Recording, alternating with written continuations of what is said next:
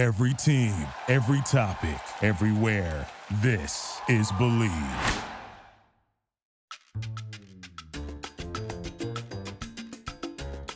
So, okay. Well, hi-ho, everybody. I don't know. I've never started a show that way before. This is Mental Health Comedy. I'm the Hebrew Hurricane, Ed Krasnick, and I'm your co-host along with me. And coming up shortly, my partner, my friend, co-host, Jennifer Kalari, child and family therapist who actually has skills, which is really what the show is about. This is the show where comics and entertainers talk about, learn, and practice mental health skills. Mental health is a topic, huge topic, but it is also a practice. This is the interesting thing. Everybody talks about it. Very few people show you actually what to do in order to have mental health. You don't get to Carnegie Hall by talking about it. It's a practice. Otherwise, we're doing the same thing and expecting a different result. And here we are, America. So there's nothing better than comedy and mental health. Let's put the funk in dysfunction. Here we go. Today's show is a great one. I'm actually really very excited about this. And I haven't been excited since my bar mitzvah. An old friend returns, comic, writer, film critic, Cecily Knobler. And along with Cecily, another old friend, author of Sippy Cups Are Not for Chardonnay, comic, co-host of For Crying Out Loud with Lynette Carolla and Stefanie Wilder-Taylor. Cecily and Stefanie have their own podcast, hysterical, called Bored AF, where you find your podcast. You should listen to that because it's really funny.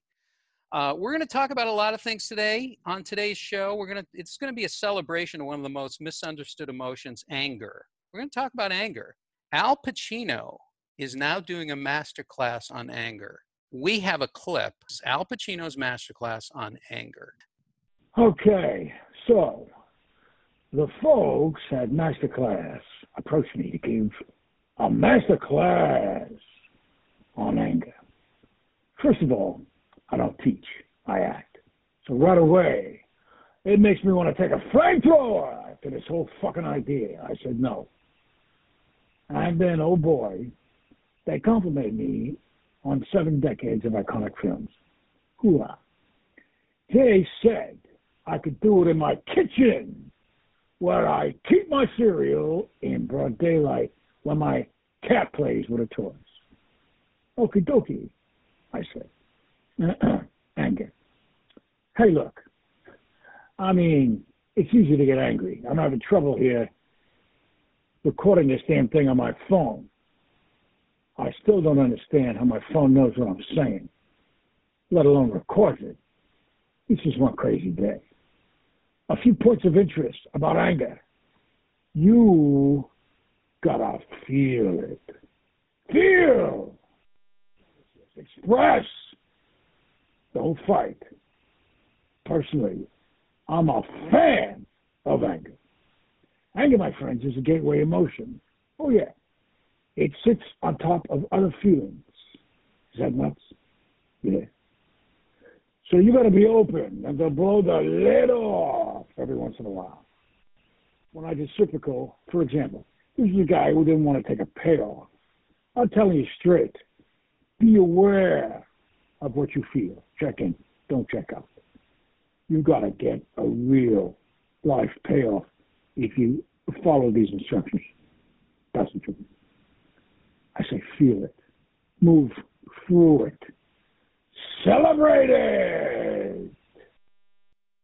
Nobody does it better than Al Pacino, unless, of course, you're Kevin Pollak, one of the world-class master impressionists, a great actor, from the marvelous Mrs. Maisel, my friend, the always marvelous Kevin Pollak. Thank you so much, Kevin. It's National Take Your Anger to Unemployment Week. Mental health and movies, we're also going to talk about that. Movie therapists, the good, the bad, and the ugly. This is a fun show. Subscribe and share, and please do that. I've had a lot of people tell me this week, as a matter of fact, I listened, I loved it, I'm using the skills Jennifer's talking about, and it's working. I've had many people tell me that. So go to Make Light Media, MakeLight, makelightmedia.com, or Spotify, or wherever you get your podcasts. Social media pages are up, everything's up, and tell us about your mental health. Tell us about what's going on in your life. Tell us a skill that you have, something that's working for you, what's right with this picture. Ask about our mental health potholders. Mental health is hot. Potholders, I'm not kidding. If you want to write us, write to makelightmedia.com. M-A-K-E-L, makelightmedia.com.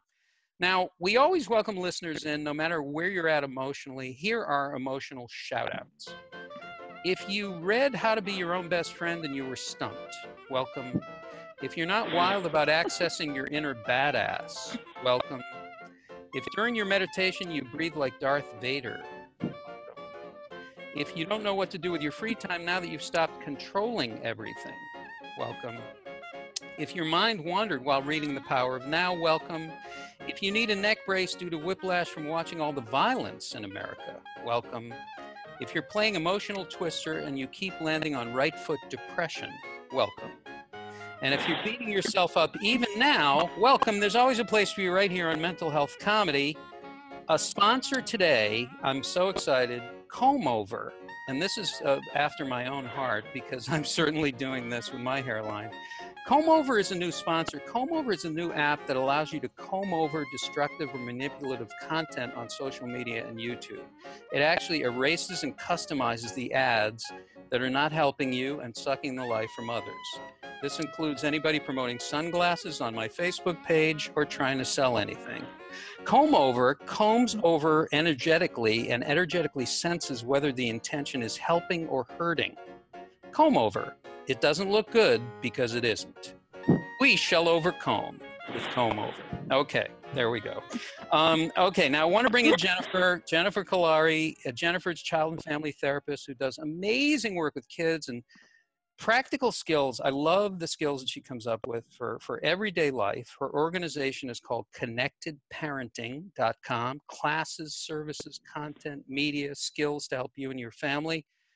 Jennifer, anger. Let's talk a little bit about anger, one of the most misunderstood emotions and one of the most prevalent.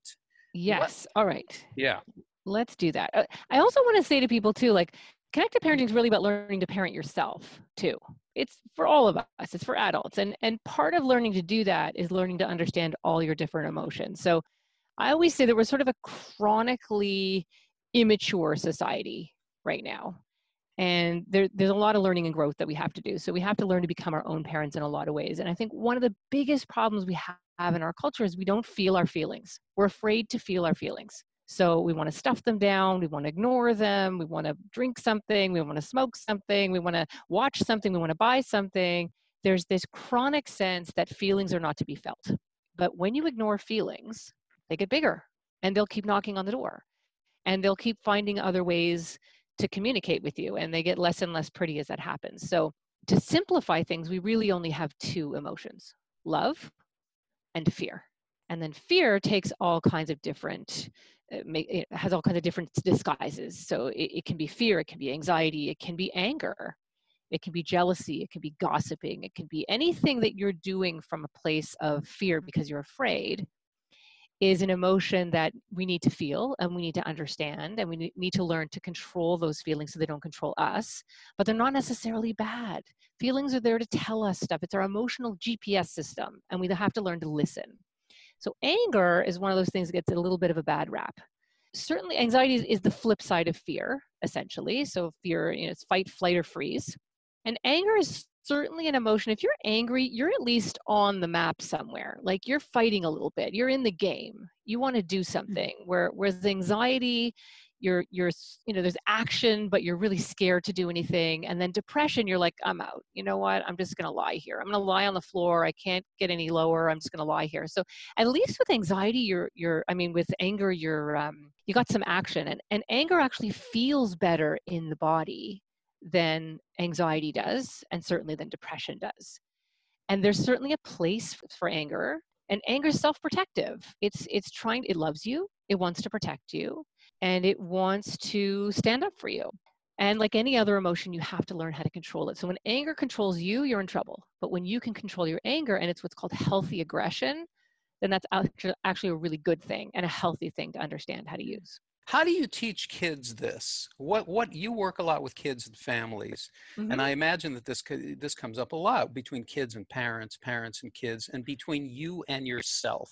Is there a skill or a tip or a way to kind of have an early warning system or an awareness of anger? Because anger is a gateway emotion, right? It sits on top of other feelings. And so there's other stuff underneath usually. So anger is a tricky one because for a lot of us, it's a flash. And for kids, it's especially like a flash. It just happens. So even recognizing that it's starting to build is something you have to work with your child and help them begin to recognize. You know, am I clenching my fists? Am I changing my breathing? How do I feel in my tummy? And you kind of get them to do what's called body talk and listen to how your body's talking to you. But really, kids learn by example. They learn by watching us, right? So if we're yelling, it's a very popular parenting technique, yelling, but it's not really that effective. And if it was, there'd be a lot of very well-behaved kids in the world. It really doesn't work. And we know this because I don't think anyone has ever been yelled at or screamed at or bawled out or reprimanded and you've gone, oh, thank you. Oh, that was amazing. Thank you so much. I'm going to fix it. Anger just doesn't work that way. So when we're walking around yelling in our own homes, our kids are watching us and going, well, she's 40 and she can't figure it out. So I'm 6. So there's no chance that I'm going to figure it out. So I'm just going to yell too, right? The biggest answer to that is to control our own anger. You show your kids that it's possible. And that's doing things like walking away when you're feeling released and not walking away like, I can't take this anymore. I'm leaving. Fend for yourselves. I don't like how I sound right now. I don't like the sound of my voice. I'm going to take a minute and I'm going to go through some strategies. I'm going to do some breathing. I'm going to walk away. I'm going to look at pictures of my baby book, whatever, to try and calm down, right? So yelling, here's the tip for yelling. If you're angry and what you're saying to someone feels fantastic, it's wrong. Okay? Think about it that way. It should feel restrained. It should feel like, oh, you're like holding it back. You should feel it like being stuffed down. As long as you feel like that, that's how you know your frontal lobe is on. The part of the brain that inhibits and organizes and prioritizes and takes perspective. That's how you know your frontal lobe is actually inhibiting. But if you are free-flowing, yelling, and it feels fantastic, you're being an asshole. That's the best way I can explain it. Wow, that's a good title for a book too. It feels like this, you're being an that'll sell a lot of copies in today's world. That'll get a lot of attention. Well, so okay, that's a great thing because that's reverse wiring, reverse engineering. You wouldn't think that. It feels good, so it must be right. Well, it's not right. In this case, it's not right. Are you actually saying out loud to yourself, I don't like the sound of my voice right now? Yeah, you can say it to yourself, to your spouse, to your kids. So for parents, it gets so frustrating and it's so hard sometimes. And yelling is just something that happens. And I don't want people to think, oh my God, I've ruined my kid by yelling. Kids will survive. It's just you don't want that to be your primary parenting technique. But you can actually yell without saying anything horrible. You can be, oh, you guys have no idea how mad I am right now. I am so upset, but I didn't say anything. Right? But at least I got it out a little bit. That's better than actually yelling and saying, that's it. You guys are going to go live with the neighbors. I'm out of here. Or, whatever we say to people that are mad, right? So there's little ways that you can kind of use it. And then in the background, there's ways that you can be calming yourself down and monitoring yourself so you're kind of cooling the whole system so you don't have that flash. I think there's ways that you can say this idea of noting what's going on with you and naming it. And actually saying it out loud. These are great techniques. You can actually say, I don't like the sound of my voice right now. Yeah. I'm upset. I'm really mad. I feel really mad. Yeah. I'm going to go take care of myself now. Yeah, exactly. That's a perfect thing to say. I'm going to go take care of myself. What's the kid learning? Oh, when you have strong emotions, you can actually take care of yourself. Oh, that's interesting. Exactly. Maybe that's something I'll try. Well, I want to bring in our guests. These two people, they're so great. I mean, they're great together. They're great separately. They're like a Reese's cup when you put them together. Stefanie Wilder-Taylor, I met years ago. I'm not even going to bring up the show, although it was a good show. But we met years ago. She has written many books on parenting, and with a funny spin. One of the many being "Sippy Cups Are Not for Chardonnay." Great title. She hosts a number of podcasts. One with Lynette Carolla, who I shouldn't have to say that she's related to Adam Carolla, but she is. But the show is very good. It's called For Crying Out Loud. But the other one is with our other guest, who is a friend and a friend of the show's and a friend of mine. And that's Cecily Knobler, who's also a writer and a great film critic, which I find endlessly fascinating. Very funny, very talented. So you put the two of them together, you get this Bored AF, which is bored as fuck, and you listen to them talk, and it's hysterical. So, guys, how are you? First of all, how are you in your own lives? Where place yourself in your life right now? Stefanie, you're a parent of 3 kids. I have 3. And Cecily, you're a parent of yourself and a beautiful dog. And so that's parenting too. Where are you in your lives, and how is it the two friends get together and actually make a good podcast?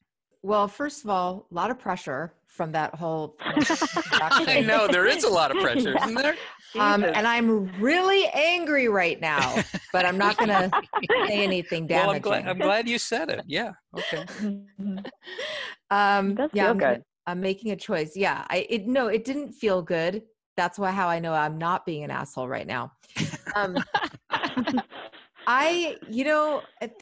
Things are okay. Before we started the show, I had to have my kids, and this is just such a weird time. I had to tell my kids to please put on headphones for schooling because mommy's doing a show right now. That's just something so wrong about that. There's something really wrong. Yeah. Yeah. Because I can hear my kids having school. And here's the problem with that. Here's the problem with this before you get to Cecily, who has a whole different array of problems. It's so weird having kids schooling from home because it really increases anxiety for me, because you used to send your kids to school in the morning and then they'd be at school. But now they check in like every 10 minutes. Yeah. Hey, I'm between classes. What's going on? Like, no, you can't. You're not allowed to ask me that. You're at school right now. And I'm at work right now. But nobody believes anybody. Right. Like, what's Nobody believes it. It's invisible boundaries. It's like you're right next to the person. Yeah. It's like saying, I'm at work right now. And they're like, you're not at work unless you have a force field and you're on Star Trek. You're not at work at all. In fact, you're not my mom. You're my teacher. Everybody's roles are mixed up. And we have, anger in America. America is angry. America's angry. The world is angry. The world is suffering a breakdown right now. So there's a lot to deal with, a lot to figure out. But Cecily, we talked about this before on the show, but you had open heart surgery. It's not, true. Who didn't? Yeah. We feel like we're having it, but you actually had it, and you continue to parent yourself. How do you do that? Like, how does that work out? I mean, you have health to actually consider. We all do. We all do. I mean, we all have health stuff, but I we talked about this, and Jennifer's already been so helpful with things that she's talked about with me with my anxiety, but I hide a lot.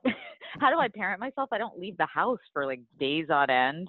Yeah. I put on like disguises just to even go get my mail because I don't want to talk to my neighbors. I guess I'm doing well. Yeah. I mean, I don't know. I think you're doing what America's doing. Nobody wants everybody's in there inside. Well, I mean, I think COVID for me, we talked about this a little bit as far as what's happened in the last few months, 6 months. I mean, it's terrifying globally on a macro level.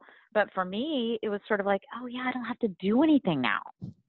I wasn't really wanting to do anything, so I can make my depression just look like everybody else. Like, oh, can't go to the thing, COVID, Yeah. Well, sure. And the two of you, I think sometimes when you're close friends, and then you start to do something together, you're doing a show together. So you come together. Now, what happens if you have an issue with each other? What will happen? How do you deal with it? I'm curious because I don't. Yeah. Well, Cecily, one thing to know about Cecily, she's very non-confrontational, which works out very well for me. It works out well for you. You are a little bit, I wouldn't call you confrontational, but I would say you are outspoken. You're going to talk about something if it bothers you. Is that right? And she's our alpha, yes. People have made jokes about it. Well, I think it works that way because I just don't have I don't have a problem. I've been podcasting so long that I don't care. I say whatever I think. But people in our Facebook group, the Board AF Facebook group, they laugh about the fact that Cecily will be like, I mean, I feel like this, but it's totally okay. Like if you don't agree or you feel a different way, that's so valid. Like that's fine. Whereas I'm like, no, you're an asshole if you don't agree with me. And both are valid, I think. Yeah, both are valid. And they feel good. They feel good. That's fine with me because I feel like a lot of people think I'm an asshole in different parts of my life. So if there's a side of myself that seems nice, yeah, let's go with it. I guess what we're learning today is it's okay to be an asshole. Sometimes, and that's you have to accept, and that's the name of my book, accept your assholiness. I feel like that's not what Jennifer was saying. I don't think it isn't at all. It isn't at all. No, Jennifer, clarify that a little. Jennifer, friends, that get, certainly familial relationships, but how do these two styles fit together? Somebody who's not, because I am more like Cecily, much more like Cecily. How does that fit together? That can work for friends. Can it work for a marriage? Can it work for other things? We see it all over the world. That the polarizing, right? It's everywhere. You see it in parents. One is like, oh, you know what? He just needs a snack. He needs a little sleep. It's okay. And the other one says, this is ridiculous. This kid needs some rules. We all polarize and we all swing. And so it's always important to be looking towards the middle because that's what good parenting is and good parenting of yourself is. But there is a place for anger and there's a place for healthy anger and aggression. And there's a place for like drawing this circle around yourself where you're like, no, I'm not going to do that. That's not okay. And the difference is when you say it and it's all charged up and it's like, you can't tell me what to do. And I did so. When it has that kind of energy, it's coming from a place of fear. When it's this strong kind of centered, yeah, I get what you're saying, but I'm not doing that. That doesn't work for me. I'm not going to do that.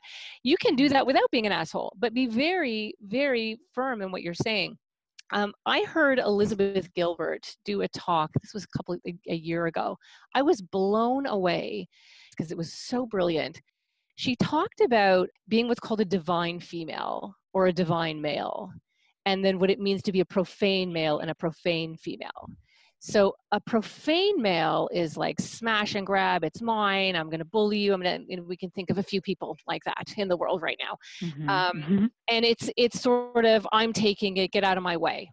And then there's the profane female, which is the exact opposite of that. The profane female is like, oh, it's okay. You know what? Don't worry. I'll just do it. It's okay. It's sort of making all kinds of space for either the profane male or the angry person. It doesn't always have to follow gender lines, of course. It can follow this idea that we're talking about of emotional polarizing. And I sort of think about like the classic, you can sort of think about the profane male like Archie Bunker, and then Edith Bunker is the profane female. And then there's the divine male, and that would be like Buddha, right? Or a monk, or, some beautiful new age spiritual leader, like a male who is very centered in who they are and the big picture and compassion and empathy, but still very strong and can see, the broader picture. And then this is my favorite, the divine female. She is so awesome. This is a woman who I basically think of Mary Poppins. She's like, I think, the classic. Like, you don't mess with Mary Poppins. She doesn't yell at anybody. Mary Poppins just has to give you a look, and you're like, oh my God, right?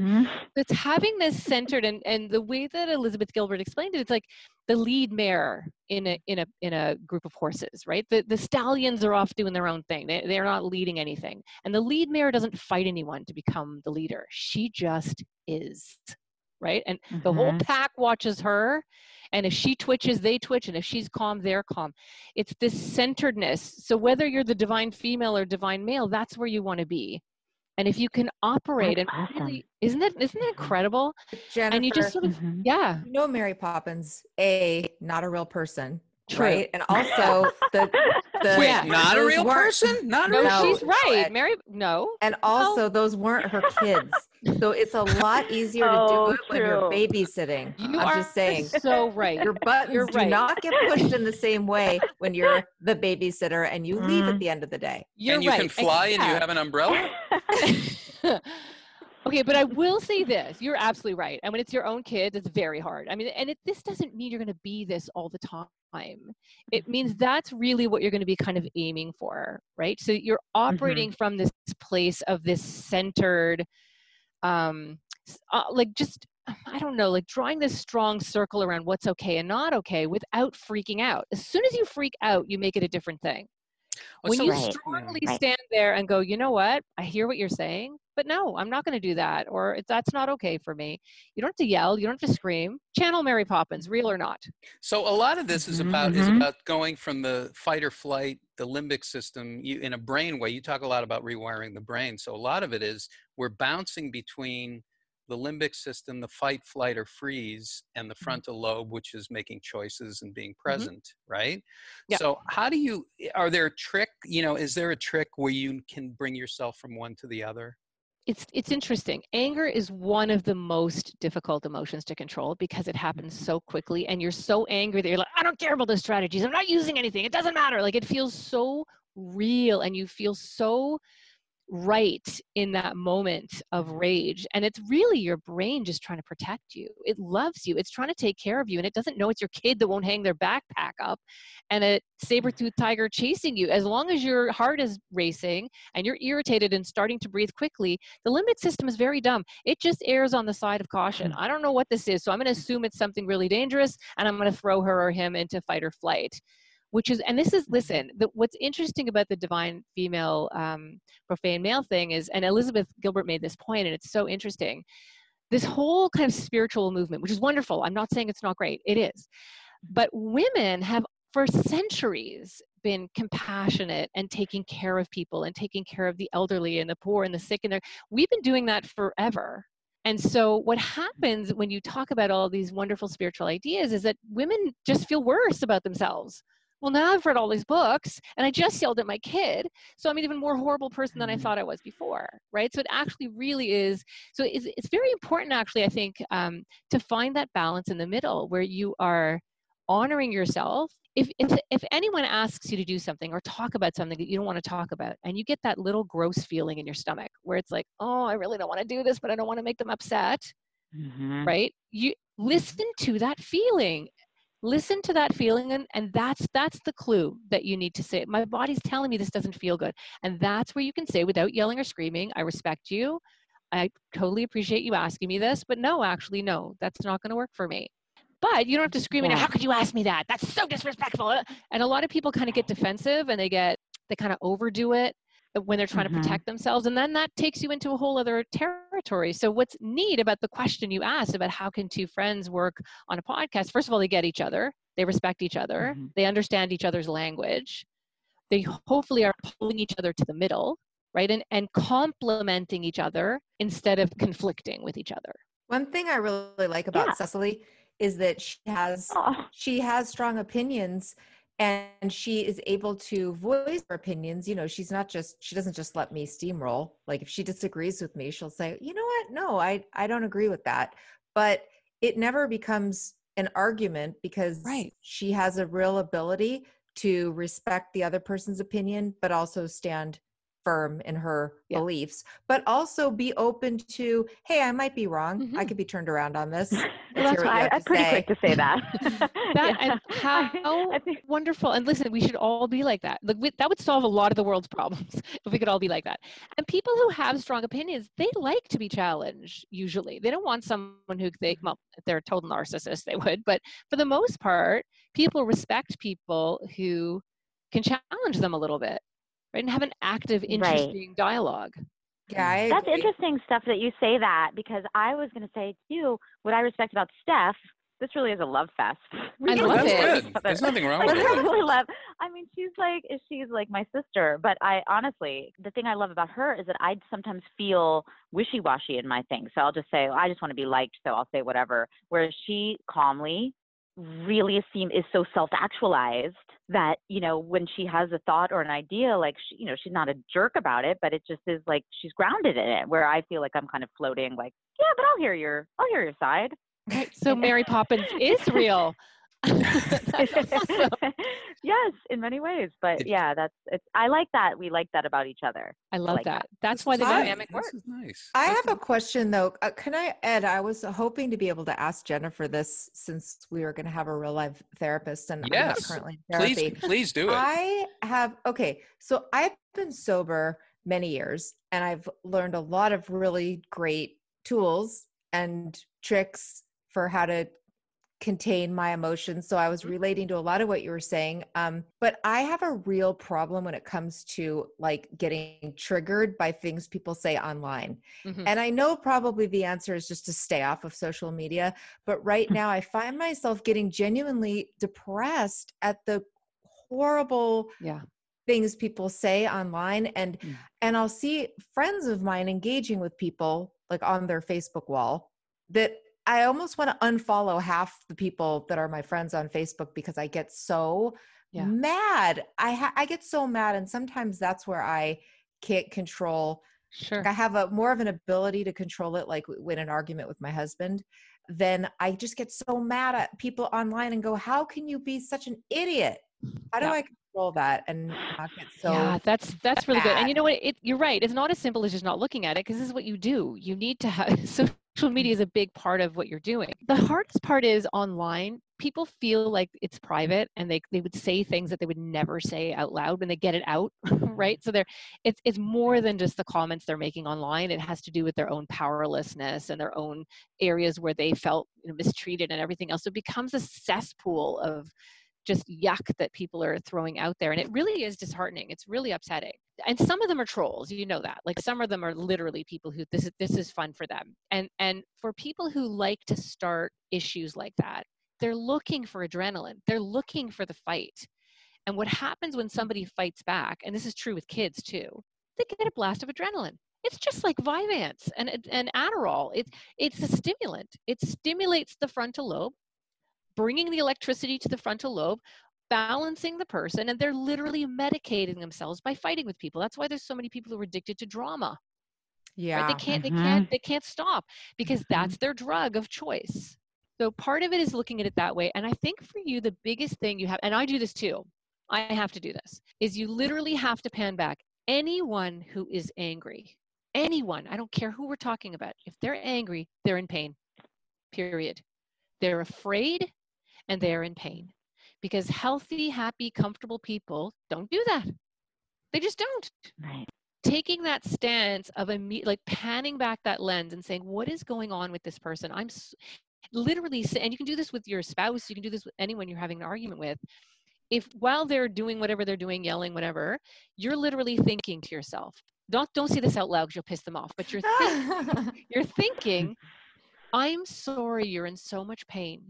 You are so afraid and you are hurting so much that this is the only way you can deal with it. You can do that with your kids. You can do that with the nasty people online. You can do it with your mother-in-law.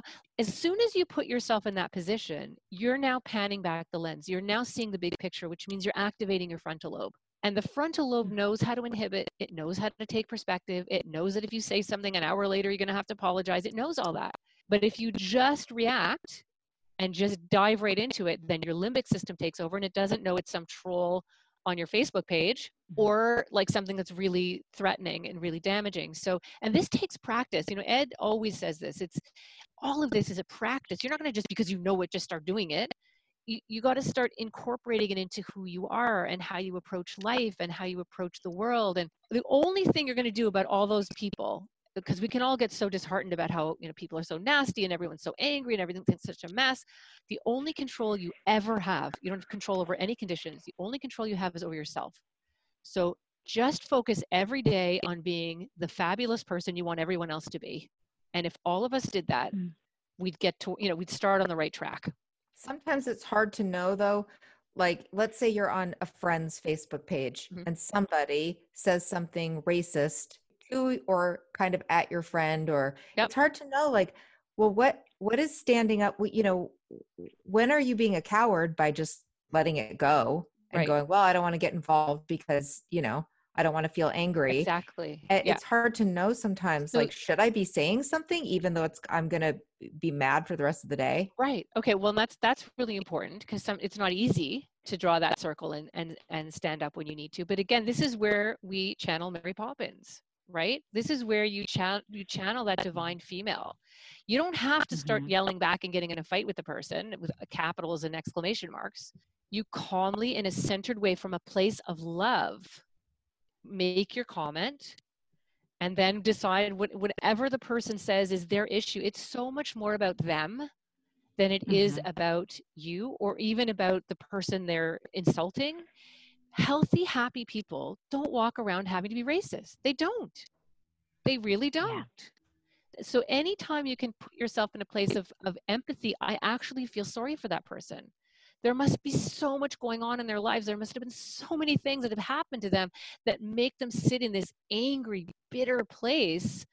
I feel sad for them, but still draw that sacred circle. No, I'm sorry, I will not accept that. This is what we think on our show, and this is what I think about that comment, and you just say it. And you do it because that's what a good human does. You're doing both at the same time. Is that what you're saying? Yeah. Well, I'm not even talking about our show because our show is just about like fun stuff. Although I do get triggered by the Real Housewives sometimes. Man, especially Dorinda. Talk about addicted to drama, right? They're all addicted to drama. They are the triggers. So are the people watching. I think the Real Housewives we all have a mom, that's like one of them, that has a style like one of them. Exactly. Yes. I've always said that. And it can feel so triggering.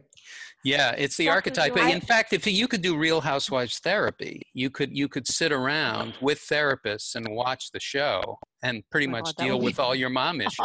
Awesome. Yeah, I think minus the drinking, I think mine, I would say mine has some Dorinda in her, which is why I get so triggered by Dorinda, who just can never everything is always other people's fault. And she laughs at people who have a different feeling than she does. She's so sure that she's absolutely correct and doesn't need to take responsibility. And I had a mom who never, ever apologized for anything. And so I really try to be somebody who takes responsibility and knows that I can make mistakes. And if I do yell, I apologize. That's amazing. And so there's two kinds of people. There's people who get parented a certain way and then they carry that on. It's like a chain of pain. And they parent that way. Chain of pain. Yeah. Great title for a book. Yeah. Yeah. Or there's people who are like, I'm never going to make another human being feel like that. I'm going to make it my goal to never let another person feel the way I felt when that happened to me. And I don't know this Dorinda person because I don't watch that show, but anyone who does, and that's not, it's just not, you're missing out. I'm just saying. You know what, I might start. I'm going to start now. I'm going to start now.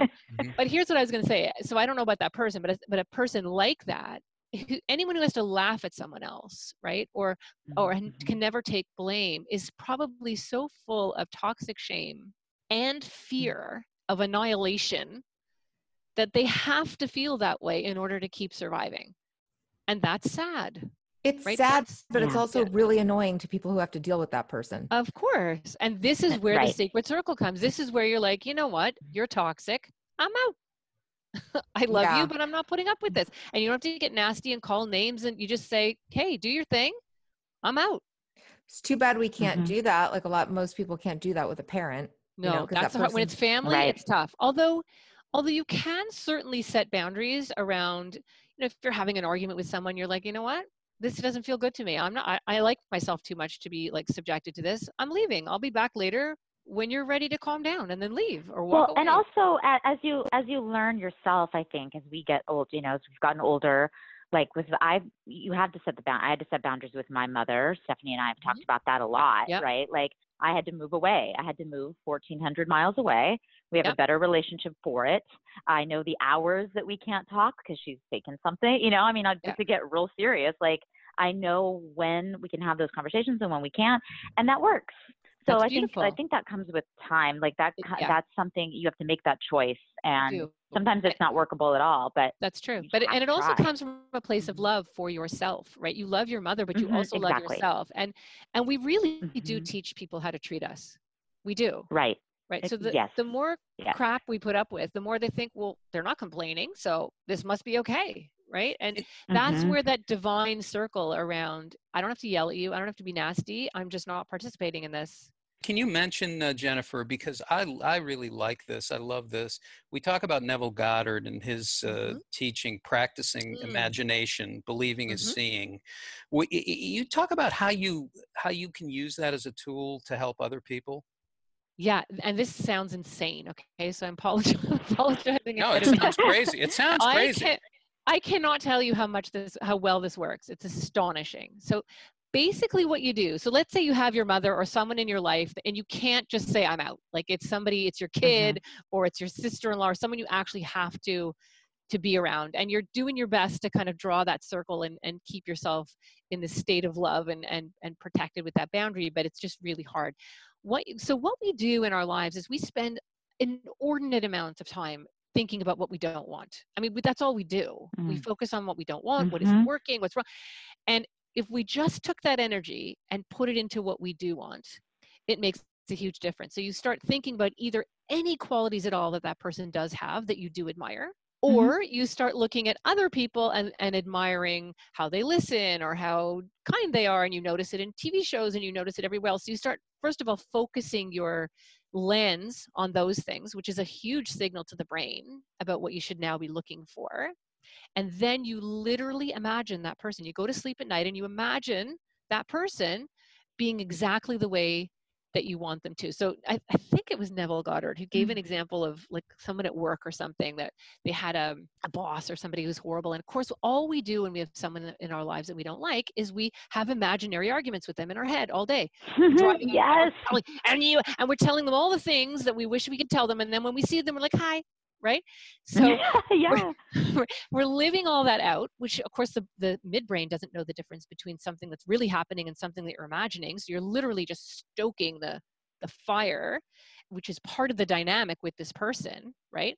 So what you're actually doing is you take that same amount of energy and imagine them saying, oh my God, you did such a good job today. You know, I've been kind of crappy to you lately, and I'm really sorry about it. You just imagine them doing all the things that you wish that they would do. And the key, which is the imagination, is to actually feel the way you would feel if that was happening.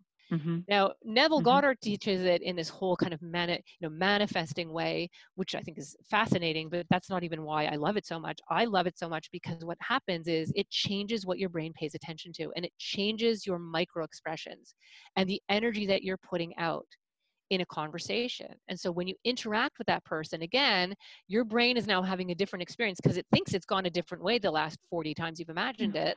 You're now sending out a different vibe to that person, and that person starts to respond.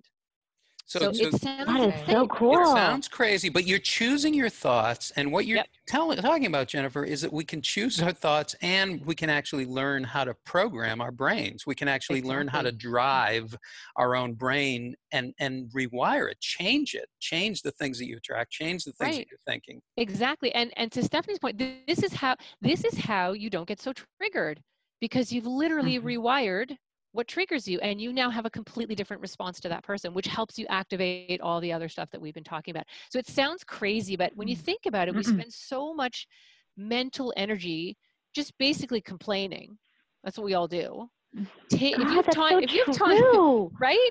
And if you have time to complain, then you have time to do this stuff I'm teaching you. That is so true. I go on Oprah, by the way, in my bathtub or in the shower. I have fake conversations with Dr. Phil. And for some reason, I'm always telling off Dr. Phil. I think everyone does have fake conversations with him. I'm mad at him. Well, he's got a lot of anger, Dr. Phil. I'm sorry. What were you going to say? I stepped on. No. No, listen. I mean, this stuff is either a conscious practice or it's an automatic thing that you do. So these automatic things that we do, we don't think of as a practice. But really, every time you're thinking these thoughts and having these conversations with yourself and portraying the things that you don't want, you're practicing something. Although I will say that I do, as a funny person, I do think a lot of comedy is negative, and I do think I like to complain, and I think it's fun. But I will tell you this. I also have a gratitude practice, and I think that's really important to balance it out. I every single day with my other people that are sober, we send out to each other. And I make sure that I list at least 10 things, and not just super simple, like my house, food. I really try to think about it and get in touch with what I'm grateful for. I don't know. I think it balances it out. No, that's Absolutely. a beautiful practice. Yeah. Gratitude is medicine. Absolutely. It's it an really immediate is. antidote to what's going on, to the other stuff that's going. It's Yeah. amazing how you don't have to shift anything. You just sit and start to orient yourself to be grateful, but to feel it and to be specific about it. That's And amazing. when I'm saying complaining, I don't mean complaining about really big things or unchangeable things, or like, oh, my husband, this. I'm talking about, I like to complain about smaller things, fun things to complain about. I don't know. I think I lost everybody here on this No, one. not at all. But I No. think That's what our podcast is. Are you kidding? I know. We wouldn't have bored AF. I like It's so entertaining. complaining. There's I like nothing listening wrong to with people. complaining. You just don't want to do that all the time, because Exactly. the brain actually sets itself. The brain is an instrument. It's like a finely tuned instrument. And if you only are playing the notes of complaining, your whole biochemistry is going to match that. Right. Mhm. So I love the gratitude stuff. And I don't want people to walk around and be like these crazy enlightened beings. That's not fun. Like you gotta have some fun, but it's always about balance, right? And the biggest thing I want people to know about anger is that everyone's the good guy in their story. Okay. That's the way that it is. We're always the good guy. Everyone's the good guy. Especially me. Right. Of course. Exactly. Why not? True. And the other thing too is we have different things that we carry around as like our moral, I don't know, like it's almost like a trait, like our height and our weight. Like some of us are born just caring more about freedom and sovereignty and that kind of thing, and other people are just more concerned all the time with fairness and justice, and other people are really all concerned about like safety, right? So if you have two people in a conversation and one's talking about safety and one's talking about freedom, you're gonna have a horrible conversation. And it's going Right? to be about masks. It's Go on. right. Well, right. It is. It's going to be about Has to masks. be. Well, I'll give you an example. My husband and I we took the dogs to this beach the other day, and he's usually more about freedom, right? And I'm all about safety. And so we're taking the dogs out of the car. We're in a parking lot, and there's cars coming, and we're pretty close to where the dogs go in. So my husband just lets them out and runs to the beach.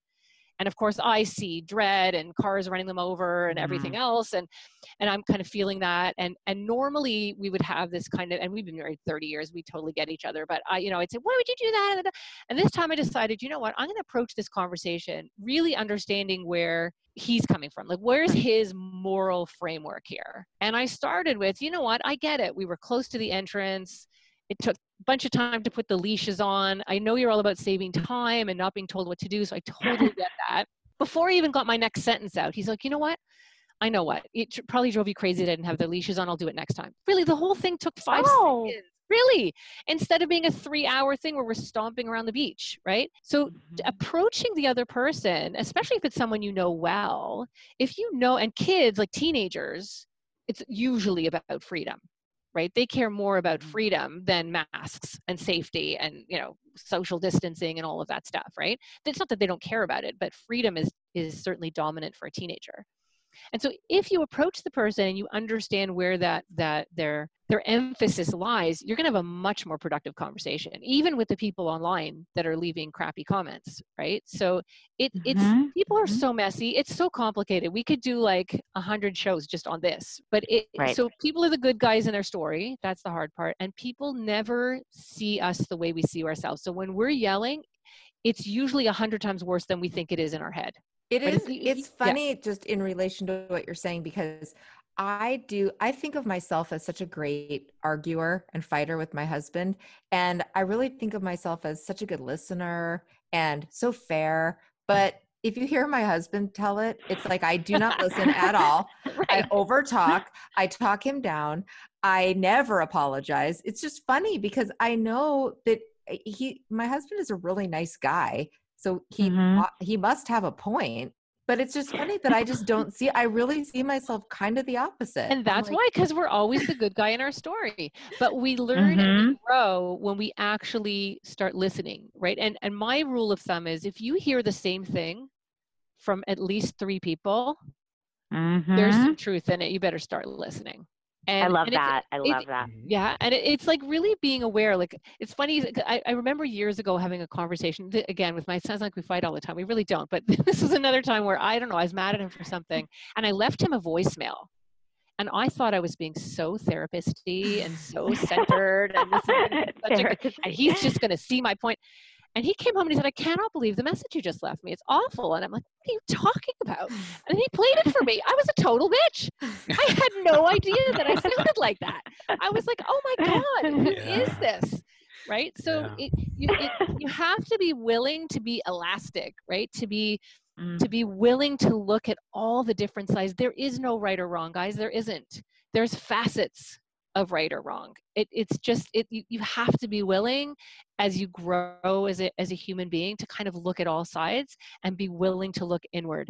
That's why I say, just if we just all try to be the fabulous person we want our spouses and our kids and our friends and our in-laws to be, and everybody did that, we could literally change the world. Well, this is why I have great hope. I have great hope for it. Well, there was some kind of quote where she was like, it was something like, we're becoming the husbands we want our husbands to be, or something like that. It was a really something like that. It was not exactly it. And it's so true. Yeah, be the change you wish to see in the world. The great Gandhi, and he was a very funny man. Great Gandhi. Except when we become the husbands we want our husbands to be, then we start resenting them for not being the husband. Why do I have to be the husband? That's too long of a title for a book, but I get it. It's a loop. Yeah. Here, the title could be People Are Messy. People are messy. It's a loop. And I like the Mary Poppins Effect. That's my title that I'm holding on to for a book. I also like Eat, Pray, Run, which is my philosophy for anything. I like Eat, Pray, Hide. Eat, Pray, Hide. Yeah. Eat, Pray, Avoid. Mine. Pray, Avoid. This is Elizabeth. No, I think I love it. You know, before we say goodbye, and I'm going to switch it up a little bit. This is such a great conversation. There's a couple things. I do want to get to the movie therapists because I'm kind of excited about that. But I wanted to tell you there's a real sponsor. The ones that I make up are not real, but this one happens to be. And it's a friend of mine. Her name is Natalie Ledwell, and she discovered and developed something called Mind Movies. And what it is it's a digital vision board. It's a vision board that you use this software that actually helps you put everything together, music, whatever affirmations. It's a software that she has. It's called Mind Movies. It's become pretty famous. Like a lot of people have heard about it around the world. She's a very famous person. But if you haven't heard about it, I would really suggest that you check it out, because what happens is you get to make this little movie. It's really easy. It's a drag and drop thing. It's a little movie. And then you watch it every morning and you get to see the life that you imagine for yourself. And so it's actually kind of changed a lot of people's lives, and it's called mindmovies.com. And that is a sponsor of the show, mindmovies.com. And I want to get to this movie therapist thing. So Cecily is a film critic. She's been doing it for many years. You've seen a lot of movies with movie therapists. Are there good ones and are there bad ones? And can you highlight a couple? Well, one thing I've noticed, I mean, the good ones, and Ed and I have talked about this just as friends. I mean, you want your therapist to be wearing a real fuzzy sweater like Judd Hirsch. Yes. You want him to be huggy. Yes. I want a hug. I need some sort of like inner, I like that. I like the Robin Williams, he's kind of your friend. He's going to tell you, he's going to tell it like it is. Like I like, in Good Will Hunting. The ones that I have issues with for me and that don't work for me in real life is, I feel like Meryl Streep has been a therapist in like 25 different movies where she just takes her glasses on and off, and that's her way of like being wise. I love Meryl Streep, don't get me wrong. But she'll just say something, she'll take her glasses off. She'll say something that's supposed to be important, then she'll put her glasses back on. And I'm like, wait, what? Wait, take your glasses back off. What was the thing? Well, what did I miss? I feel like that's, I don't like the colder. I like the therapists that are like, they're kind of your buddy, and they're going to tell it like it is. And at the beginning, it's sort of a lot of like, I don't know about this one, but then it's like, oh, they got me completely. You know what I mean? But they're kind of your friend. Yes. It's a little tough lovey, but they're not cold. I don't need cold. Well, I've had cold. Yeah. You don't want that's cold. It. Yeah. I like cold. I don't want cold. Am I right? Is that you do? Yeah, I don't want anybody trying to hug me after therapy. Stefanie, Hate it. I know why. Why? Here's why. Because, okay, so Steph and I have talked about this a lot. I'm totally serious about it. It's okay to say this about our moms, right? Sure. We both have narcissistic moms. Steph's is one of the cold, the set the boundaries, very cold, very like can shut you out. Mine is boundaryless. She's insane. She's totally insane. She's always on something, whatever. She hugs too much. And I know that sounds like a weird complaint, but it's like, it's not really coming from a place where she's probably high. So it's like a different, so what you want the therapist to be more a little bit like your mom, and I want mine to the mom that we kind of are designing in our heads. Interesting. Isn't that interesting? Yeah, that is very possible. I want to win like over. You want the cold glasses. Yeah. You want like a statement necklace. Like I always thought like Blythe Danner. She's always a therapist and something. She's always wearing like an amazing statement necklace and she's a little cold. Yes, I like that. That's my dream therapist. That's it. I like a combination. Actually, this is not from a movie and it's from a show that was so many years ago. But if you look it up, one of the best therapists ever in media was Ed Zwick, who became a director on 30-something. And Ed created 30-something, but then he played the therapist in the show. And what's great about him is you want the warmth, but you want him to be a real therapist, and he doesn't say a lot. A great therapist doesn't have to say a lot. No. I don't agree at all. They make you talk it out for 48 minutes, and then your time is up, and they haven't said it. I think they say it, and then they leave a little space for you. Oh, but they can know I weigh in? Because I'm loving this conversation as a therapist. This is fabulous. Yeah. So people need to know this. You need to shop for a therapist the way you shop for anything. You're a consumer, and you need to find a person, because I don't care what your job is. If you're a salesperson, if you're a doctor, if you're a mechanic, a teacher, it doesn't come down, training is important, but what it really comes down to is relationship, right? It comes down to how you feel with that person and how that makes you feel, right? So you want to have someone that you have a good relationship with, but there's different types of therapy. Like psychotherapy is supposed to be very cold. There should be no countertransference. They're not giving you any advice. They're literally bouncing stuff back and being very almost non-human in some ways.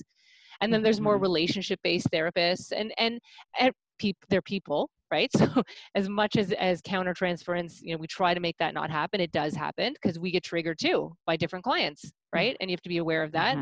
So shop around, like find someone who you want to, again, it's same as being a good parent. You don't want the wishy-washy parent who lets you have a popsicle for dinner. You don't. Kids say they do, but they don't. And they don't want the parents screaming at them either.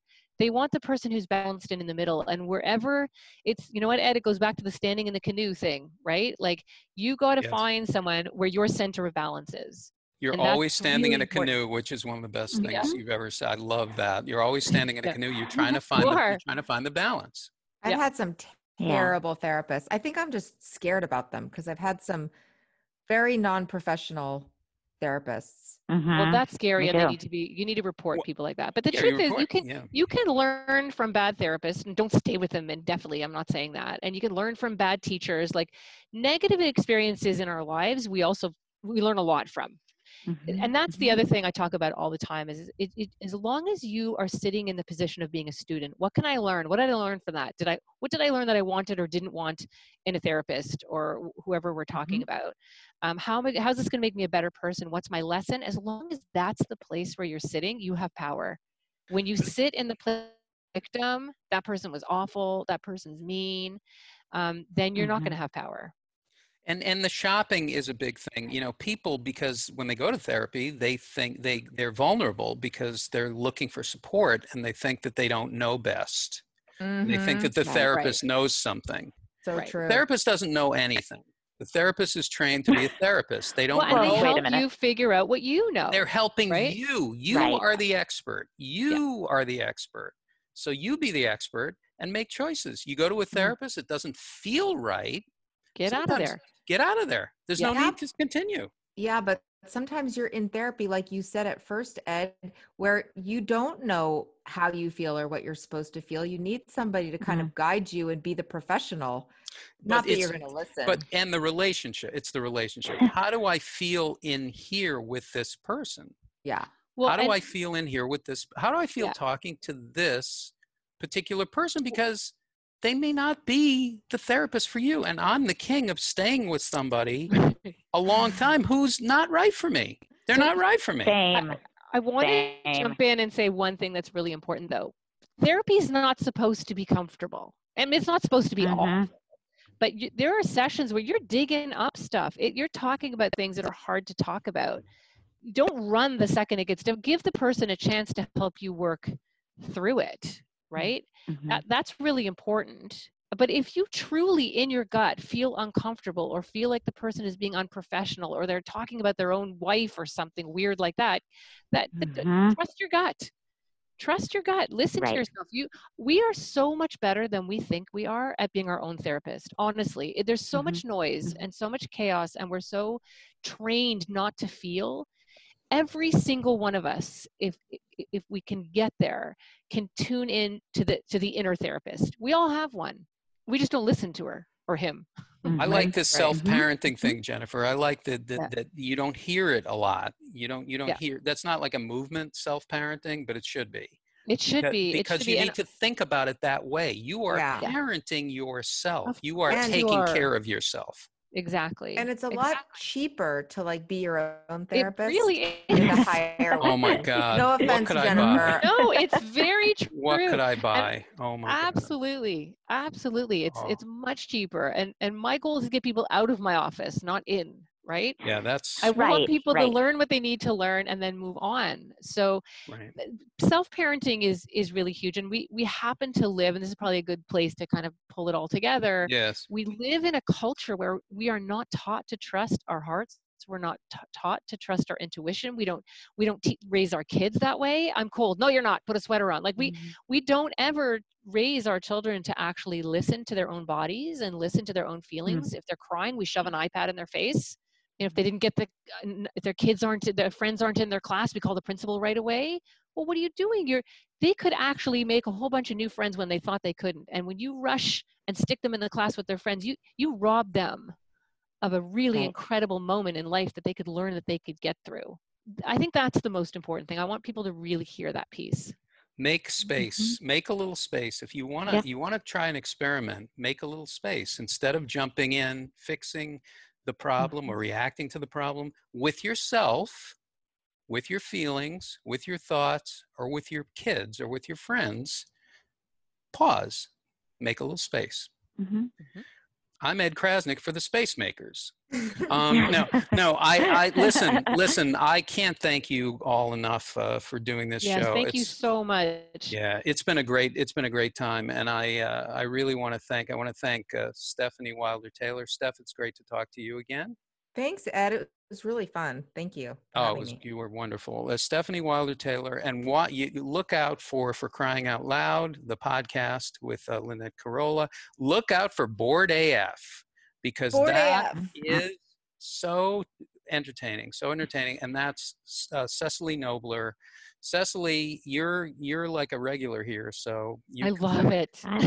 I love it too, Jennifer. You're the. I mean, if I were to design the perfect person to talk me through everything, it's kind of you. I love it. I loved you right away. We can make. It was. I was so excited when I saw you today. That's fantastic. Thank you. That is true. And Jennifer is coming. I'm bringing her to your home. She is coming to your house. Okay. Go wear a mask. Perfect. Yeah. She'll be in your home, so you can't hide from Jennifer, but you can. And my umbrella. She will be flying over. She'll be flying over and bringing the medicine that goes down. All right. Well, listen. Thanks everybody, and keep coming back. It works if you work it. I'm Ed Krasnick. This is Mental Health Comedy. Subscribe, listen, share. And have a really good week, okay? Have a really good week. We'll see you next time. Bye.